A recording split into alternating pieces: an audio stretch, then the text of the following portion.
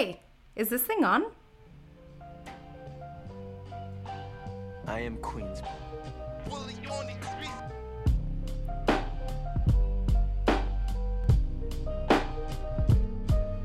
Hi everyone, my name is Alyssa, and you are listening to the All Things Pelvic podcast, where you get to follow my life as a pelvic floor physical therapist.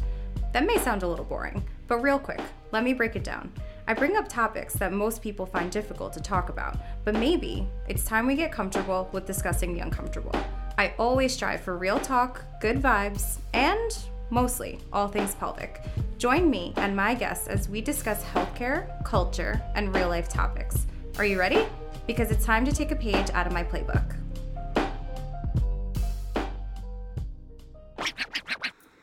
What up, guys? We are back, and today, I know I say today is always extra special, but today is extra special, extra special, because if you listen to my intro, the guy who helped me with my lovely intro is on here today. Cliff, please do, boo.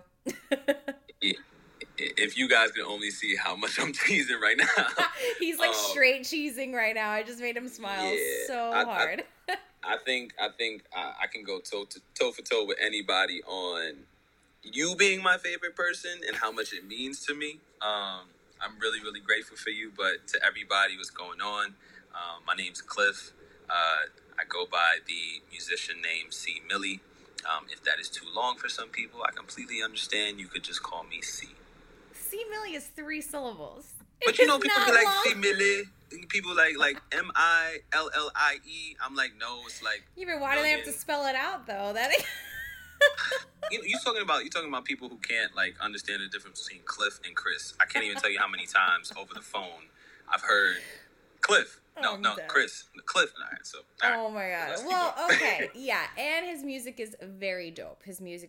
And I know we worked hard on my intro and everything, but I personally think that is nothing compared to what you can do. So please go check him out. And we'll go over that, where you can check him out and everything too at the end. But Cliff and I got into a bunch of conversations while we were talking about the intro, especially for this podcast and everything. And he had a lot of questions for me about what I do on my day-to-day and kind of why I wanted to do the podcast in the first place, what the idea behind my Instagram and all that was. And that's why he's on here today, is so he can ask me those questions. And then another important topic we wanted to bring up is that it is Black Maternal Health Week. And now let me tell you something. First of all, can't keep up with any of these like days, these weeks with like, it's like National Siblings Day or it's now like all of these things. But this is something that is very important, not only this week, but always. So it's a topic that I wanted to discuss for sure. But absolutely. Yeah. Cliff, if you had one question for me though, if you had one question for me about what I do on my day-to-day, what would it be? How do you greet people? Like to get them to feel your vibe when they cuz every time like I listen to the podcast, you guys talk about like some real deep, intense stuff to some people that may, be a little on and off, but it's very, very informative. But the way that you deliver it makes it comforting. So I'm curious to see like how you do that, with your patients, maybe even people like you, maybe you haven't met before and they just set the appointment. Like, how do you bring that vibe in your field of practice? Okay, wow, you're about to make me like dig deep into my soul, I feel like here. Especially that's what we're here for. That's right. I was saving this for the end, but it fits right now. Yeah. I feel like we didn't tell the people like how we got to the beat. Yeah. And I remember the reasoning why we picked this beat when you said, hello, is this thing on? Because the beat itself, shout out my boy Queens Bully. It made you feel like you were in a lobby. Right. And when you tap on, like kind of give that mic, hello, is this thing on? Everybody draws their attention to you kind of. Mm-hmm. And they're sitting, they're comfy, but they're attentive. So like, I kind of want to bring that vibe in this episode because I think all things pelvic really, really can still house a whole bunch of things because it just depends on the people and the minds that receive it. So, yeah, tell them how you do it. Definitely. So, okay. I kind of have a little bit of a basic answer that I guess leads into more of a deeper one. I listen to my patients. I know that sounds like simple. It sounds simple, right? But I listen and I ask very detailed questions. So a lot of the times I'll just be like, "Oh yeah, like I've had painful sex." And I'm like, "Well, can you tell me about it? Can you tell me what happened? Was this with a partner? Was it with a stranger? Was it with, like I kind of like dig deeper into those things, and I do it in a way to make people feel comfortable, and if I do see on my patient's face that they're not comfortable, I'll say, "Listen, we don't have to necessarily talk about it right now. However, I do have to ask you these questions in order to understand your plan of care a little bit better of what I'm going to do going forward for you and how to achieve your goals." So usually when somebody hears that, they're like, "Okay, yeah, I'm going to tell you whatever you need to know, at this point."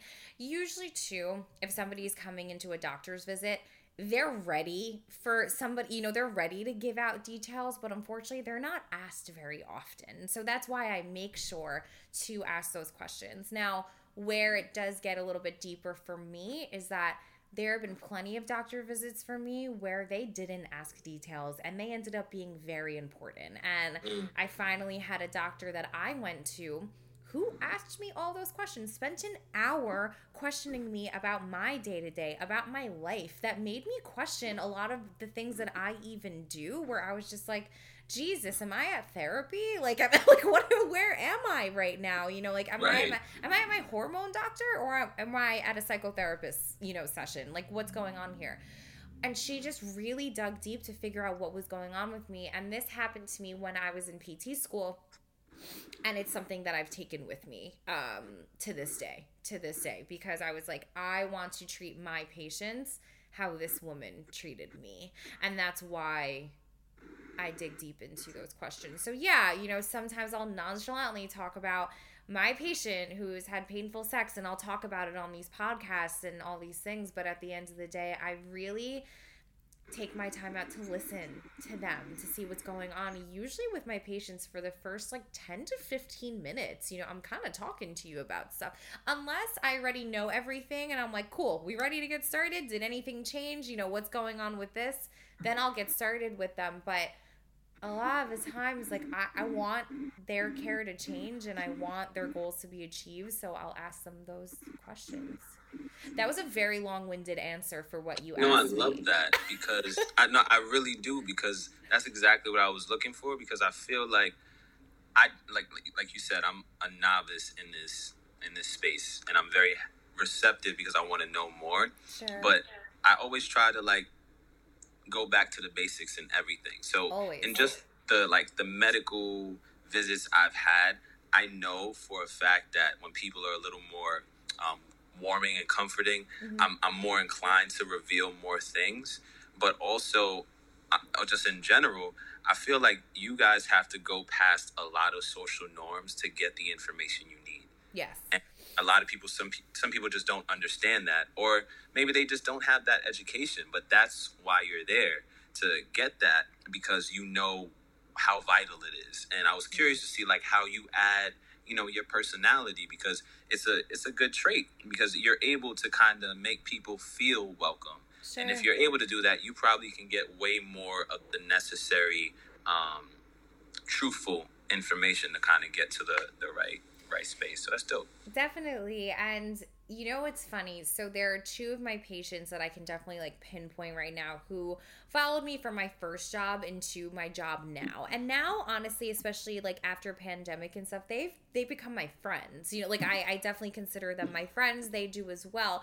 And it was funny because I hung out with one of them recently, for the first time outside of the clinic, and they go, "You're kidding. This is how you are in general." Yeah, and they didn't, they kind of didn't put two and two together. So that's another thing about me too. While of course I'm professional at work, but I'm also still myself. My personality is going to come out in that too. And that is how I tend to make people feel comfortable. Now, with that being said too, You definitely have to have a certain personality, I think, for pelvic floor work. You do have to know how to ask certain questions. You know, definitely about me that like I don't really have a filter with certain things. You know, like I kind of say what I want. It is something that I am working on in general to like not have as much of a filter. But I can talk about whatever. You know, like I really don't mind talking about many things. And I think that's another thing too, is that again, these people are coming in for very vulnerable. They have very vulnerable symptoms and like very vulnerable things going on. So the fact that somebody's even asking them these questions, like that's enough for them to say, you know, to say like, okay, I now feel comfortable with this person and I'm going to tell her like whatever she wants to hear. Is that always though? No. You know, like I even had somebody last week who was like, I do want to tell you everything.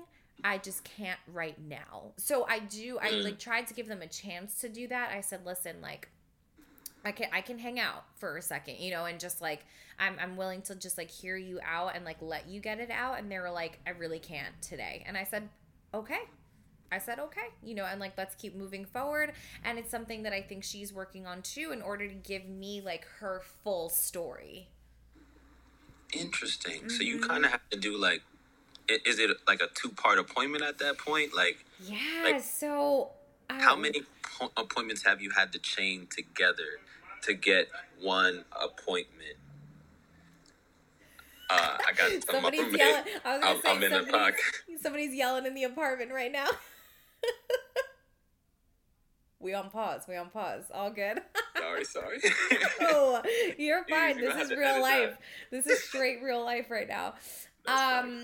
We have a student. Right now, and I joke around with her that I sometimes don't fully evaluate my patient until visit 2 or 3, if that makes sense, because it's kind of like I don't get the full picture sometimes of a person until that 3rd visit, because at that point I now know your personality a little bit more. You know, I know if you're doing your exercises or not. You know, like I get a vibe of the person that I'm kind of dealing with, and right. Then I go from there. You know, of like, okay, if this person isn't doing their stuff, what can I do for them to then make it easier during their workday? Like, can they do something during their workday? So I really, okay, to answer your question fully, I try to learn my patients as much as I can. You know, I don't look at it as just this like, okay, I have another patient coming in for this diagnosis. What would I do for this diagnosis? It's more so, what am I going to do for that person to get them better? Because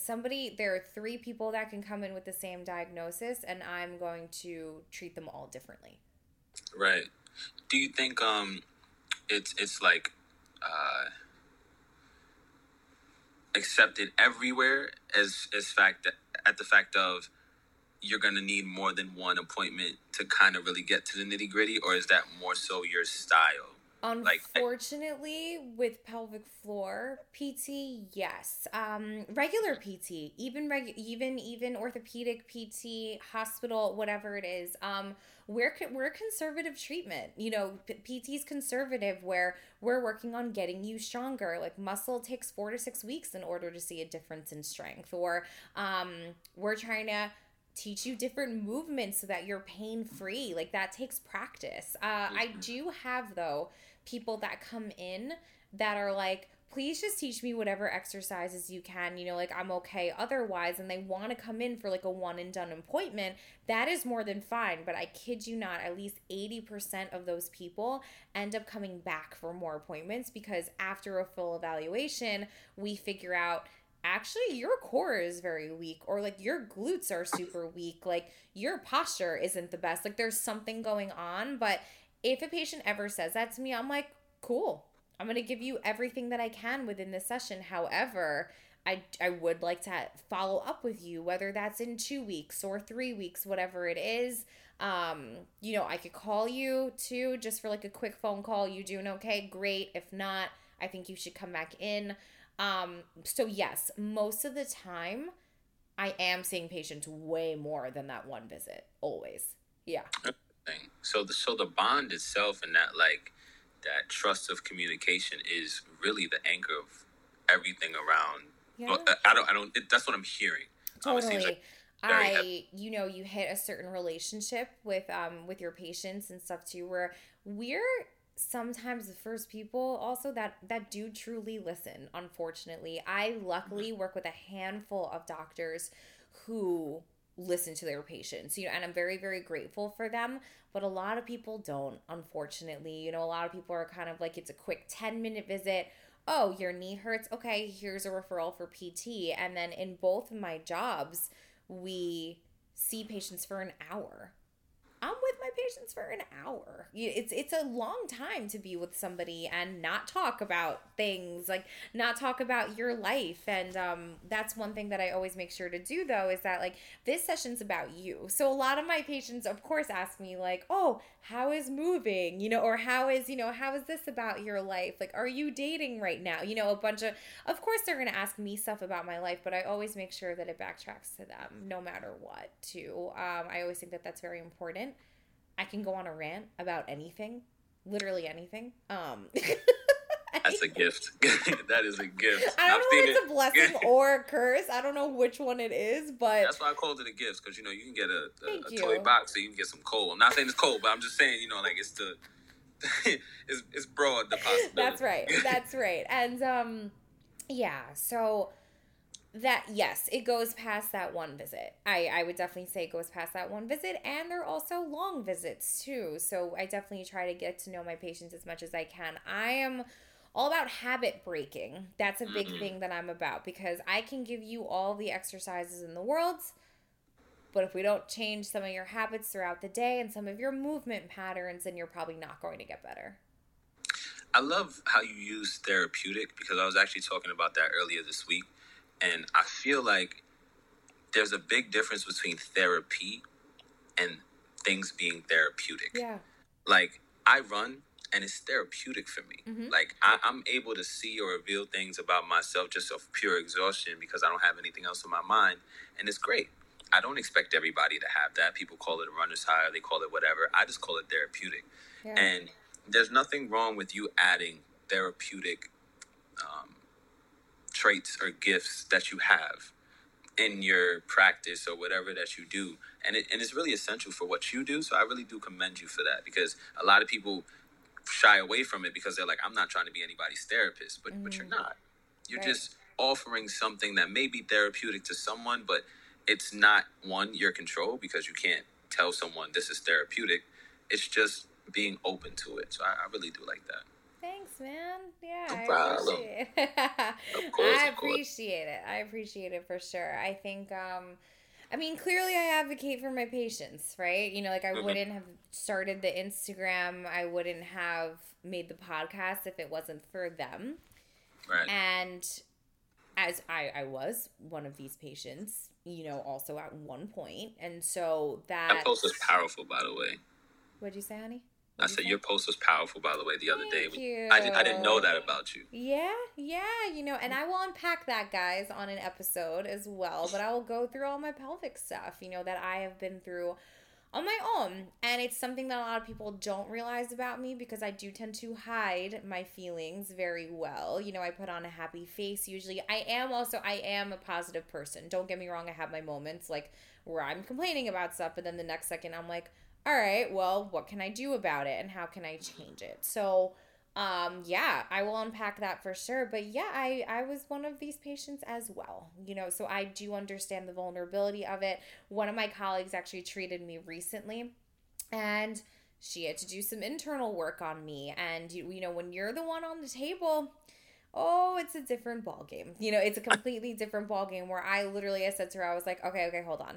So it's kind of, I needed a second. I needed a second before it happened. And she's somebody that I trust, wholeheartedly trust. But when you're on the table, it's tough. And that's where I tell my patients, I'm like, listen, only here to help. But internal work is not something that I also force on people either. Is it beneficial? And I get on a soapbox about it if I think it's going to be very beneficial for you. But I also take things out of my toolbox as well. I've had patients that aren't comfortable with me using my fingers, but instead we might use a dilator. I might have them work on themselves too. If that's what they're comfortable with, that's what we're going to do. So it's like I have to also all therapists also have to think outside of the box as well to make your patient comfortable. That's really good because that's a lot of critical thinking for a lot of sensitive offerings. So the fact that you can flex your empathy muscles by putting yourself on the table from time to time kind of gives you that reminder to not really skip over things. You know, like I know when I used to like work for Apple, sometimes you doing something so repetitively over and over and over and over and over again, you know, you kind of feel like you have a groove. So, you know, you can work in a certain way, or you can do this or you can do that. But when you put yourself in someone's shoes or you have that feeling, it gives you more reason to kind of stick to the right way of doing things. So that's good. Thanks, man. Of course.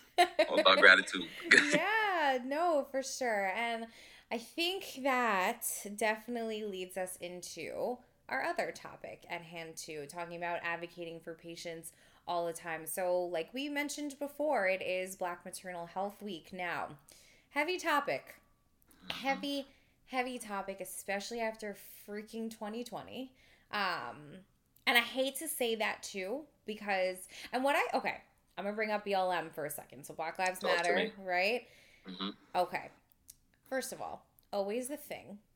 Right. I just think that I call 2020 heightened BLM. Like it was heightened because more people were starting to fully understand what it actually meant. You know, I even, unfortunately, this is very unfortunate, but I definitely have had friends who were saying all lives matter a few years ago, and they finally understood why that wasn't okay in 2020, if that makes sense. Absolutely. Yeah, and I feel in my head, I'm kind of like, well, it took you long enough, you know, like it took you long enough, but I'm very grateful that people are learning and they're willing to learn different things about the racial disparities that are within our country, our world, our society, our towns, our little, you know, like our little bubbles even too. I just feel like it's very important to understand. So one thing I'll say is like, even though I am a woman of color, I'm still not a Black woman. You know, like I'm not, and I know that there's a difference there. And I've had these conversations with some of my friends, some of my patients that I've talked to, because some of my patients will say, but Alyssa, like you're a woman of color, you get it. And I said, but you know what?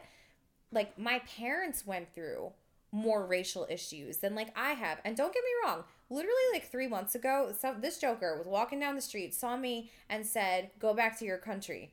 This is in New York City. This happened, right? So it's and that always freaks me out too, because I'm like, I live in New York City. Why is this happening here? You know, that's just weird to me.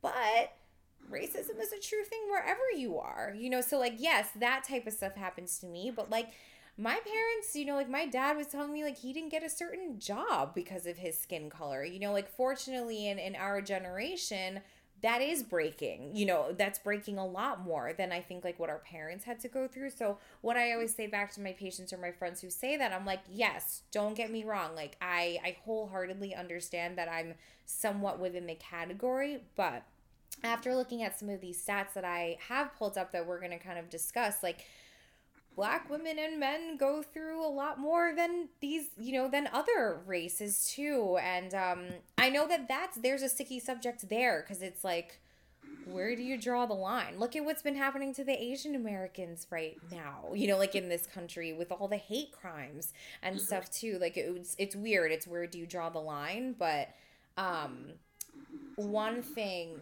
that I wanted to bring up. Okay. So first things first, there are a lot of pregnancy-related deaths, and there are racial and ethnic disparities between those, right? So the most amount of women that this happens to is Black women. The second is women of other racial ethnic populations, so that's just kind of like a generalized category. And then the least amount, but it's kind of wild. Cliff, can you see this? Can you see this picture? Do you see where the least amount is the white women? See, like at the bottom? But there's a big gap in this, guys. It's like, it's a huge gap as to the difference of these. And then... Guys, I saw it and I don't believe it. I know it's true, but I saw it and I don't. Oh, yeah. Oh, yeah. Wow. So I actually posted something similar today. Now, we'll go over the definition of a pregnancy-related death. So, a pregnancy-related death is defined as a death of a woman during pregnancy or within 1 year of the end of their pregnancy from a complication. A chain of events is usually initiated by the pregnancy or the aggravation of an unrelated condition by the physiologic effects of pregnancy. So, long story short, pregnancy-related death is due to a complication within pregnancy, right? That's kind of what that whole thing was saying. Now, according to the CDC, Black, American Indian, and Alaska Native women are 2 to 3 times more likely to die from pregnancy-related causes than white women, and this disparity increases with age. Another thing, yeah, Cliff's like not okay right now. I'm trying to be studious because I want to unpack Yeah. what you said about heightened Black Lives Matter, but it's going to be a little bit. So I want everybody to kind of learn as we're going back and forth before I take it that route. 1000%. So after this, I'm gonna let you go. Okay, I'm gonna let you speak. All right. So this last one is cardiomyopathy, thrombotic pulmonary embolism, and hypertensive disorders of pregnancy contributed more to pregnancy-related deaths among Black women than among white women. Now, I definitely have my thoughts on this that I'll unpack, but I want you to talk first, okay? So talk to me about what you thought of, like, even when I just said heightened BLM, and then what you think about those stats that I just read out. Sorry if it takes me a lot to get through this, guys, but it triggered me, and it didn't trigger me because I don't trust you. The reason why I'm on this platform and I'm being vulnerable this way is because it's a safe space and you created this, so you should give yourself a pat on the back. But I know for a fact how traumatic last year was, right? And I'm happy you said heightened Black Lives Matter, because if it's heightened Black Lives Matter and everybody's looking at it in shock, I think 2 things that are forgotten. Number 2 on that list is just in general, if it's heightened Black Lives Matter for everyone else, then that means the trauma that Black people have to live with consistently has now been heightened. Yep. So now when I go through my regular 9 to 5 and I try to find myself, I try to do all of these things, you know, I told you off this, but I don't mind saying it now. Like, I have to, you know, work on getting some of these deaths out of my mind, because for the entire time that we were quarantined, you know, I'm seeing this over and over and over again, not just on mainstream media, but all over social media and everything. And you want to feel connected, and this is your only way. So you just feel kind of trapped. But I say that's number 2 because I do agree with like the overall consensus. Like, you know, one of the bigger issues that's forgotten is the Black woman. And I think that stat that you just gave, people should really, really look at that, because if everybody was heightened with their issues and this was already a statistic, you know, they need to really, really, really, really be looked at and checked, and like just making sure that extension out for the mental, because I don't know what's considered a health crisis. Like, I don't have that expertise, but it's alarming. Yeah. And scary. When you think about it, and we're both empathetic people, and you take a step back and try to zoom out, there's been a lot of times where I've wanted to just zoom in, because what I'm seeing wholly, it feels a little scary. Like, it feels tough, but no one's like, I'm not saying no one's doing anything, but sometimes it can feel hopeless.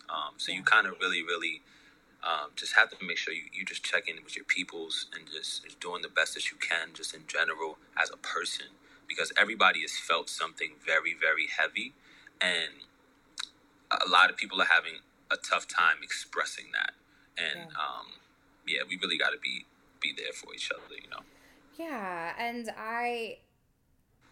it's interesting for you to say too, like, you kind of compared me saying heightened BLM. So the way I thought of heightened BLM too is that I'm now seeing more people kind of come out and say more things. That's how that's how I reflected on it. Whereas for you, it was a way more traumatic experience. Like you know, we were talking about before we started recording how you like to go out for runs, and look at what happened to Ahmaud Arbery. Like it's like you're kind of having to deal with that now, along with this amidst quarantine too. So there's so many of these changes that are going on. So, and I know this is heavy, hon. I can see it on your face. I see it on your face. I guess I can say it. You know, and I told you, but I like I said, like I don't mind wearing me. Yeah. It's very tough to get that video out of my head still. You know, and I'm not gassing it. It's just because I actively do it. You know, like think about it in its primitive form, right? You go to the movies to watch superheroes, and you watch Superman, and he's doing all this cool stuff, and then all these kids think they're Superman, they want to fly, because it's in their minds, you know, their imagination, but you're feeding the good part of the imagination. If I see somebody that looks exactly like me, doing exactly what I do, and being in exact spaces, because I did go to Penn State, and there's a lot of places in central Pennsylvania. I'm not trying to call out any spots, but you know, sometimes you have that feeling. I can't imagine, you know, people in those spaces, because I left that. Right. I can't imagine, like it really, really is bigger than people understand, and I think people just really need to listen. Like you do it because you know the purpose behind it, and you're a good person. But I think people really, really need to just adopt that in general, because that's what's needed. People really need to just truly listen. Like how you saw the difference in how you took height in BLM, and I didn't even notice the difference, because once you said it, I got triggered, and I just was like, yes, it's a safe space. Let me just go all out. Yeah, you know? And say how you feel, and that's how I took it, which is a different, you know, it's a different vibe. So even when you just brought it up before too, I literally said in my head, I was like, oh shit, did I just say something to trigger you more? Did you not like what I said? You know, and that's what I always try to understand too. And obviously it's not that you felt that way about it. You thought of it different, because for you, it was heightened in a very, very traumatic way, you know, like in a very traumatic way. And I feel like there was a lot of things kind of happening during that time too, that a lot of people do need to work through on both ends now, on both ends, because a lot of people, a lot of my friends, you know, who are white and stuff too, they were coming out, they were saying things, they were sharing resources, and I was like, oh hell yeah, I was like, this is great.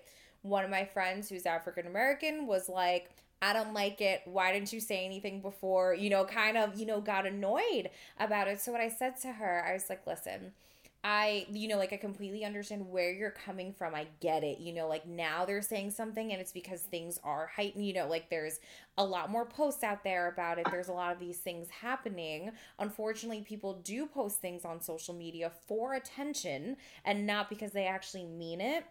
However, I was like, people are finally doing something. So we do need to also look at it from that way too. And then she did kind of talk to one of my other friends about it, and they were fine. You know, like they talked about it and it was fine. So I think that there was that to kind of work through. You know, like, is your friend posting it because they care, or are they just posting it to like for attention? What is it? Like, what's going on? There are more things that you could be doing. There were campaigns that were out there. There were plenty of, you know, things that I signed, you know, so that it could go through and stuff too. So like, I think like people were just like in this weird state of learning over and over again too. But I think that it was at least somewhat of a step forward. You know, it's unfortunate that this is all happening, but I think it really has brought to light, you know, like what's happening to a lot of people. Absolutely. And you said one thing you do well is listening, but knowing how to listen is also important, because you just have to be aware of the other person as well, like where they are. Yeah. That's what you're also listening for. You're not just listening for the wording. If you know a person, especially like is going through something, and you know who they are, or you know where they're coming from is from a space of emotion, usually you got to be patient. Yeah. You know, you can't just tell someone like, you know, don't get mad at this person, because truthfully that they have reasons to be upset. And every right. Exactly. But just to slowly reel them closer to you in more of like a comfort level, because it's like, it's not like I got you so you could be quiet. It's like I got you so we can move forward together. Like that's important. That's the part of listening, and that's why I can like talk about that, go into that space, because I know when we speak, you're listening to hear me, you're listening, and you're being patient. You know, you're reading all of these things. So when I do, you know, fight off those emotions, I can come back, and you know, we can get back, because like I understand that I have a purpose bigger than a lot of things that's messed up in this world right now, and I'm trying to find that. And I think the important thing that I guess I want to bring across is, you know, no one is telling you to live in that mental prison. That mental prison of seeing all of those images. And I if it's not only Black people, you know, if there's other allies that have those traumatic images and stuff like that, because we all did view it. No one is telling you to live in that mental prison, but I think everyone should be telling each other to come closer and understand, be patient, and try to find some common ground, because it's wild out here, you know? Yeah, no, 1000%.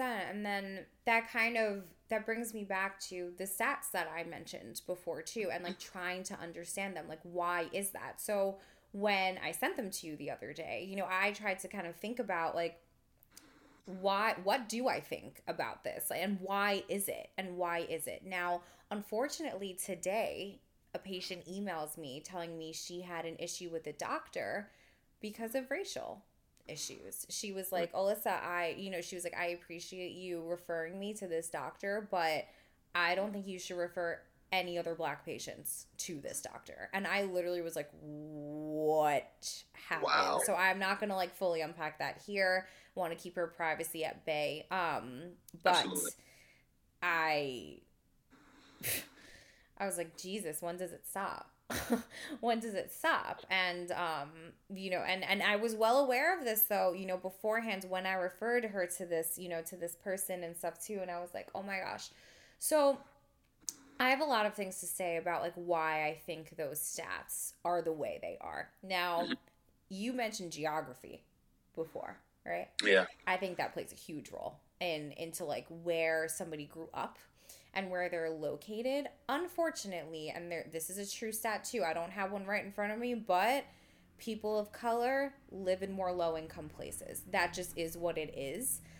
Now, there are many white people that also live in these low-income places. However, people of color take precedent over that, especially Black people of color take precedent. So you are now living in a low-income area, getting less money, most likely too, you know, in general, because of living in a low-income area. You know, you're not living in the best area now. And then, unfortunately, and this is where our healthcare system is flawed, if you don't have a lot of money, a lot of the times you're not getting the best healthcare. And that just is what it is for a lot of things. If you don't have good insurance behind you, even if you get insurance through your job, there's usually a deductible of some sort that you need to kind of like hammer through first. And a lot of people aren't willing to pay that. So they either go to the cheapest doctor or they don't go. So that's where even just looking at that type of stuff, kind of going back to basics, like even going back to our initial conversation of going back to basics a little bit, that's kind of what I think about as well. So a lot of these women may not have been fully diagnosed with a heart condition, like might not have known that they had a heart condition. So when they are telling their OB something, or their midwife or their doctor who is about to deliver their baby, they don't even know that they have a heart issue, because it was never diagnosed in the first place. So that's where I think that there's a big discrepancy with that. However, why they also brought up these stats, though, is because there's also a lot of racial issues with practitioners and not fully understanding Black women, and not having their voices amplified enough. And that's where it gets into things that are a little bit more deeper, on a deeper level. Whereas me, like, that goes back to kind of like trying to understand certain things too. I just went to the basics with like thinking about income and all of these things. Now, are there plenty of Black women and Black families that are higher up? Yeah. And hell yeah, like hell yeah, that's amazing. I live for seeing people of color and Black families do their thing, because my family is one of them, where my parents didn't really come from much. So to watch that happen is a beautiful thing. But in most of America, that's not the case. It's not the case. I'm gonna take a turn at going back to basics to try to pull this together. Is what I'm hearing. I was raised around a lot of women. My mom's the youngest of 12. I was that one baby that they pushed around the stroller in Uniondale, like, this is my little cousin. So I was just always around that love, but I was also around the ugly sides as well. Mm-hmm. And I have a lot of strong mentors whom I call queens. And just in general, when they're in spaces and when they deal with people, you can tell when people start acting a certain way when they're intimidated, and they don't give the same type of services to them. And I've seen that with my own eyes.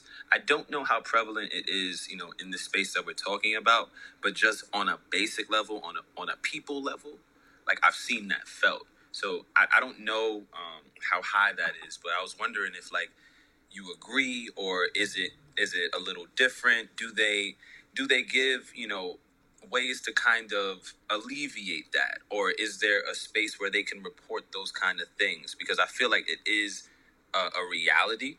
So if it's a reality, is it accepted as a reality in the common practice? Okay, and this is something that hits home too, but I unfortunately don't have an answer to that.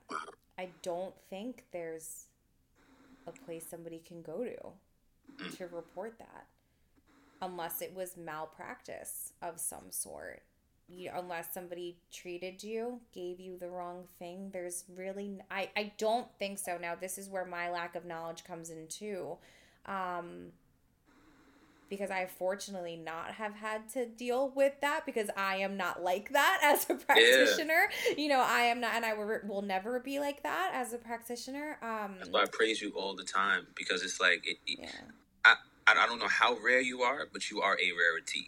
Oh, I wish it was. Don't make me blush. Oh my God. Hey, I gotta hand out the flowers when I see it, but it's just like, you gotta build that up, because we want more of you. Like, that's why I'm happy you have a platform. But I'm so happy that you just brought that up, because especially with what this week is, trying to amplify, like, I'm happy to look into that. I'm happy to look into that, and even, kind of rally for change for that too, for people to report this. So now what one of my patients did was she just called our office, and she just said, listen, like, I would really appreciate if you guys don't refer more people. And she also spoke to me privately as well. Spoke to me privately. And I said, noted, very much so noted. Like, I hear you, and I'm here. I'm here to talk to you about this and stuff too. We are going to talk a little bit more in person, about what happened, and because I want to know details, honestly. I really do. Even though it's going to be hard to hear, I want to know the details. And she actually said thank you for that, though, too. She was like, okay, yeah, like, I'm happy to talk to you about this. And now I'm trying to help her. Like, she now prefers, like, she wants to have a Black practitioner, and not from me, from the one that I was referring her to. And she was like, and I was like, yeah, and I'm happy to help you look. What's unfortunate there is that they're not easy to come by either, so that's another thing. But that's a really good thing to bring up, and I need to look into that. For sure. Now, there are, like, workplaces that have that. Like, you can go to HR and report, and report these types of things, but I don't know if there's one in the healthcare field. And, like, if anybody's listening to this and you do know it, like, please reach out to me and, like, let me know. Yeah, that's Yeah, where. send me some info too. Like anyone that's like, yo, Cliff, you said something wrong, or yo, Cliff, da da da da. Yeah, Because that's I'm the thing too. Like I could be saying something wrong and like somebody's like, no, there's very much so, something. Like and what I do know is I was speaking to one of my employers today and she was like, "How can people do this? Like we took an oath. Like we took an oath to treat all people, to be respectful of all people, any color, any religion, anything." And she was like, "It's sad that this is the thing.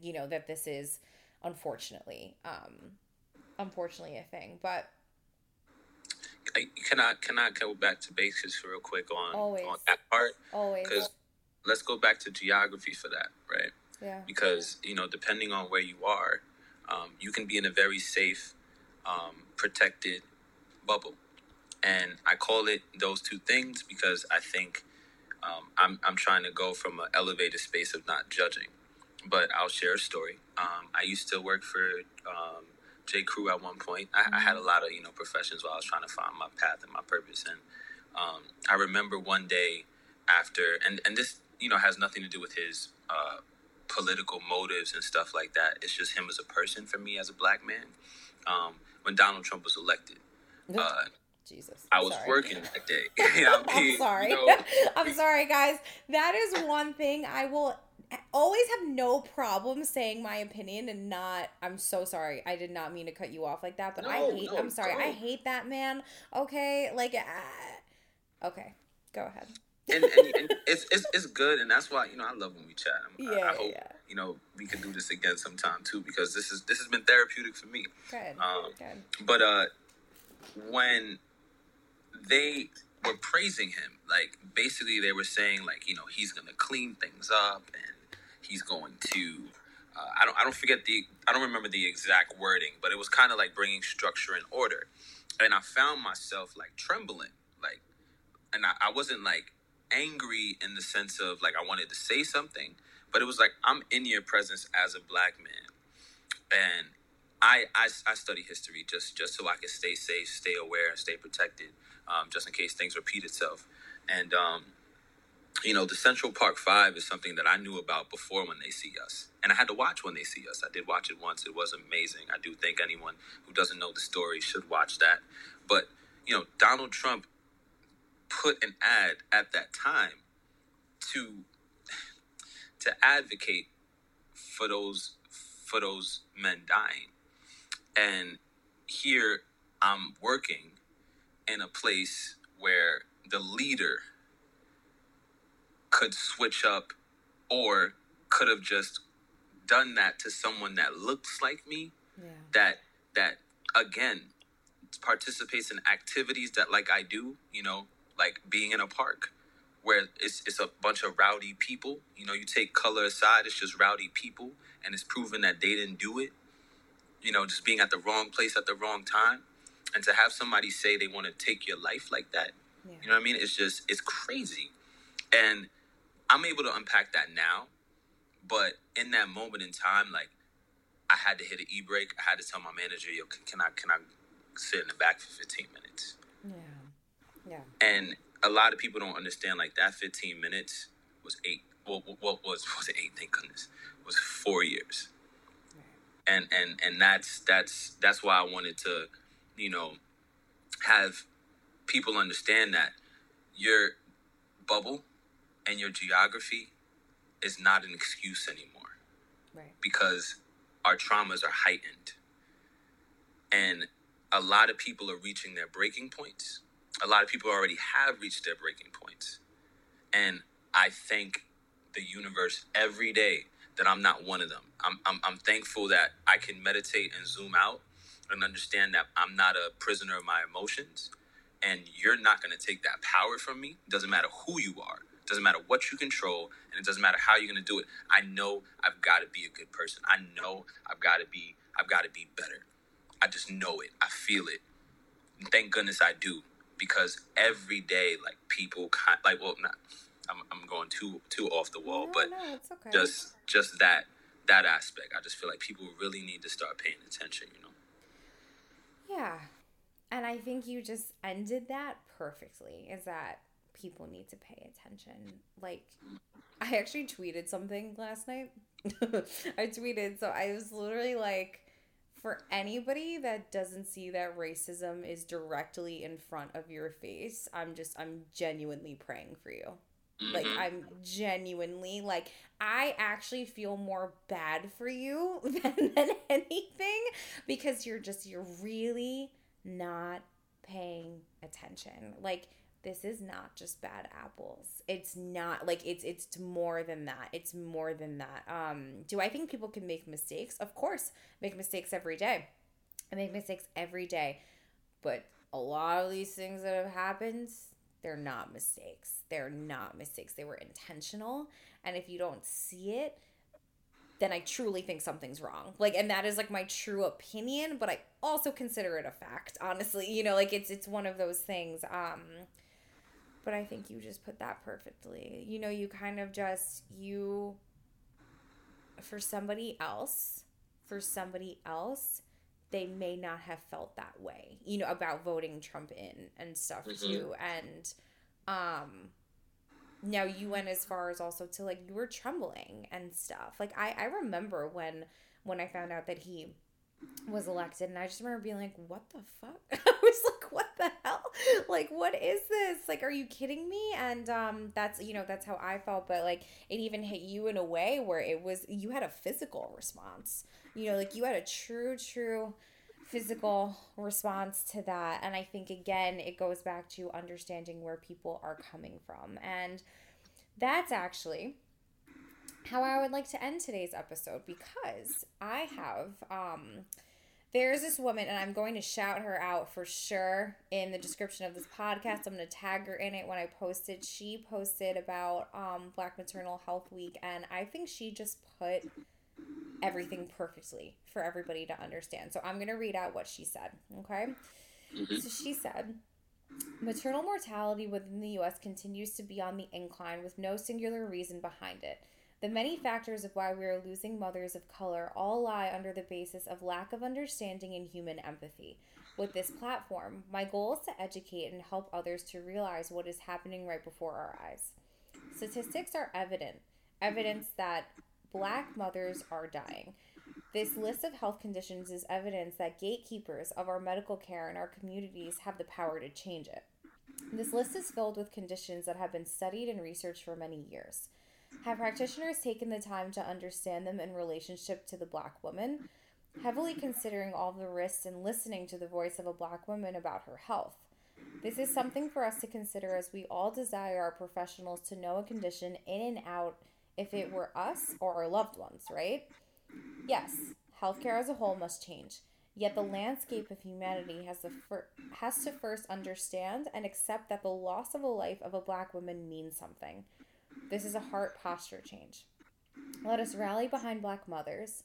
Share the information you will learn on social media this week. Stand up when you see something wrong. Continue to educate yourself if you are a Black woman and desire to birth children.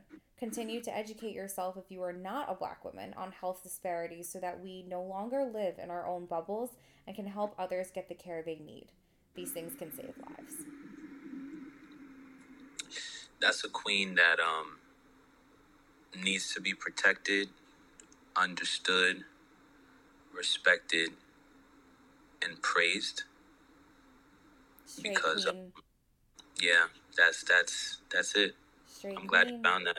Yeah, me too. And let me hold on 1 second. I'm gonna see if I can pull it. Just like, and when I read it, I was just like, this is what needs to be said. Mm-hmm. This is what needs to be said. Her name is Dr. Justine Roper. Dr. Justine Roper. Yeah. And I think she's great.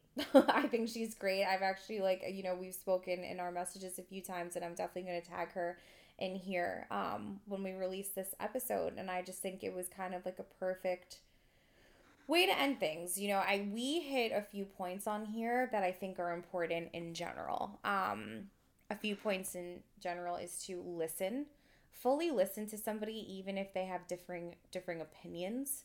on something. I think that's very important to understand when somebody has a different opinion. Now, Cliff, you and I definitely have matching opinions on all things, but even as we were talking here, there were different topics that we just spoke about that we took them differently because we took them in differently and unpacked them differently because we are different people at the end of the day who vibe, right? We very much so vibe, but we're different people.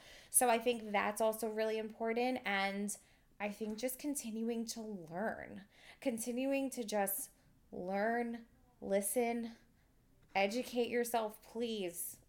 Please just educate yourself and stop trying to sugarcoat the things that are right in front of you. Absolutely. And this dialogue is so necessary, and I'm grateful to be a part of it, and it shows the beauty in it. But I think this is where patience comes in, because it was tough to get through a couple of the topics that we talked about. Yeah, for sure. But because I knew you saw me and you listened to me and I trust you, you were patient with me, I was able to get through it. And I think that's what I really, really want to stress with people. You gotta be patient. You gotta be okay with the person not coming to the table, but still sitting down so you can feel it.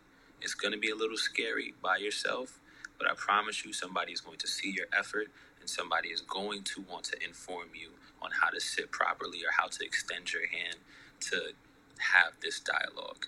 It's not impossible. Yeah. You just got to be patient. 1000%. I agree with you wholeheartedly on that too. Now, some positivity though. Where can people find you, C. Millie?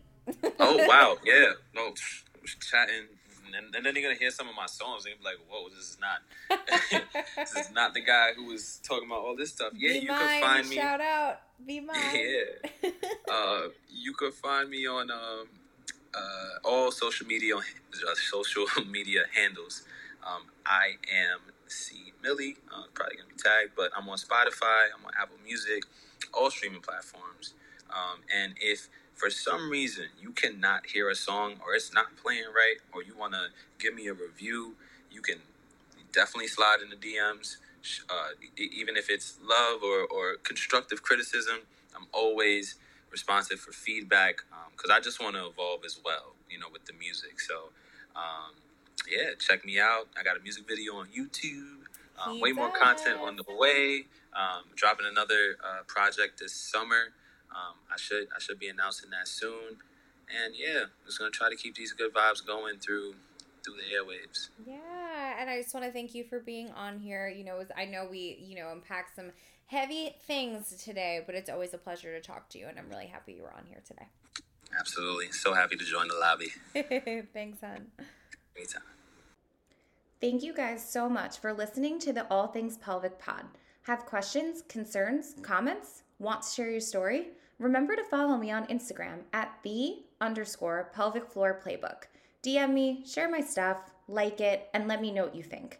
As a reminder, this is not medical advice by any means, so don't be out here doing a bunch of nonsense in these streets. If you need me and want a vibe, you know where to find me. I'm out.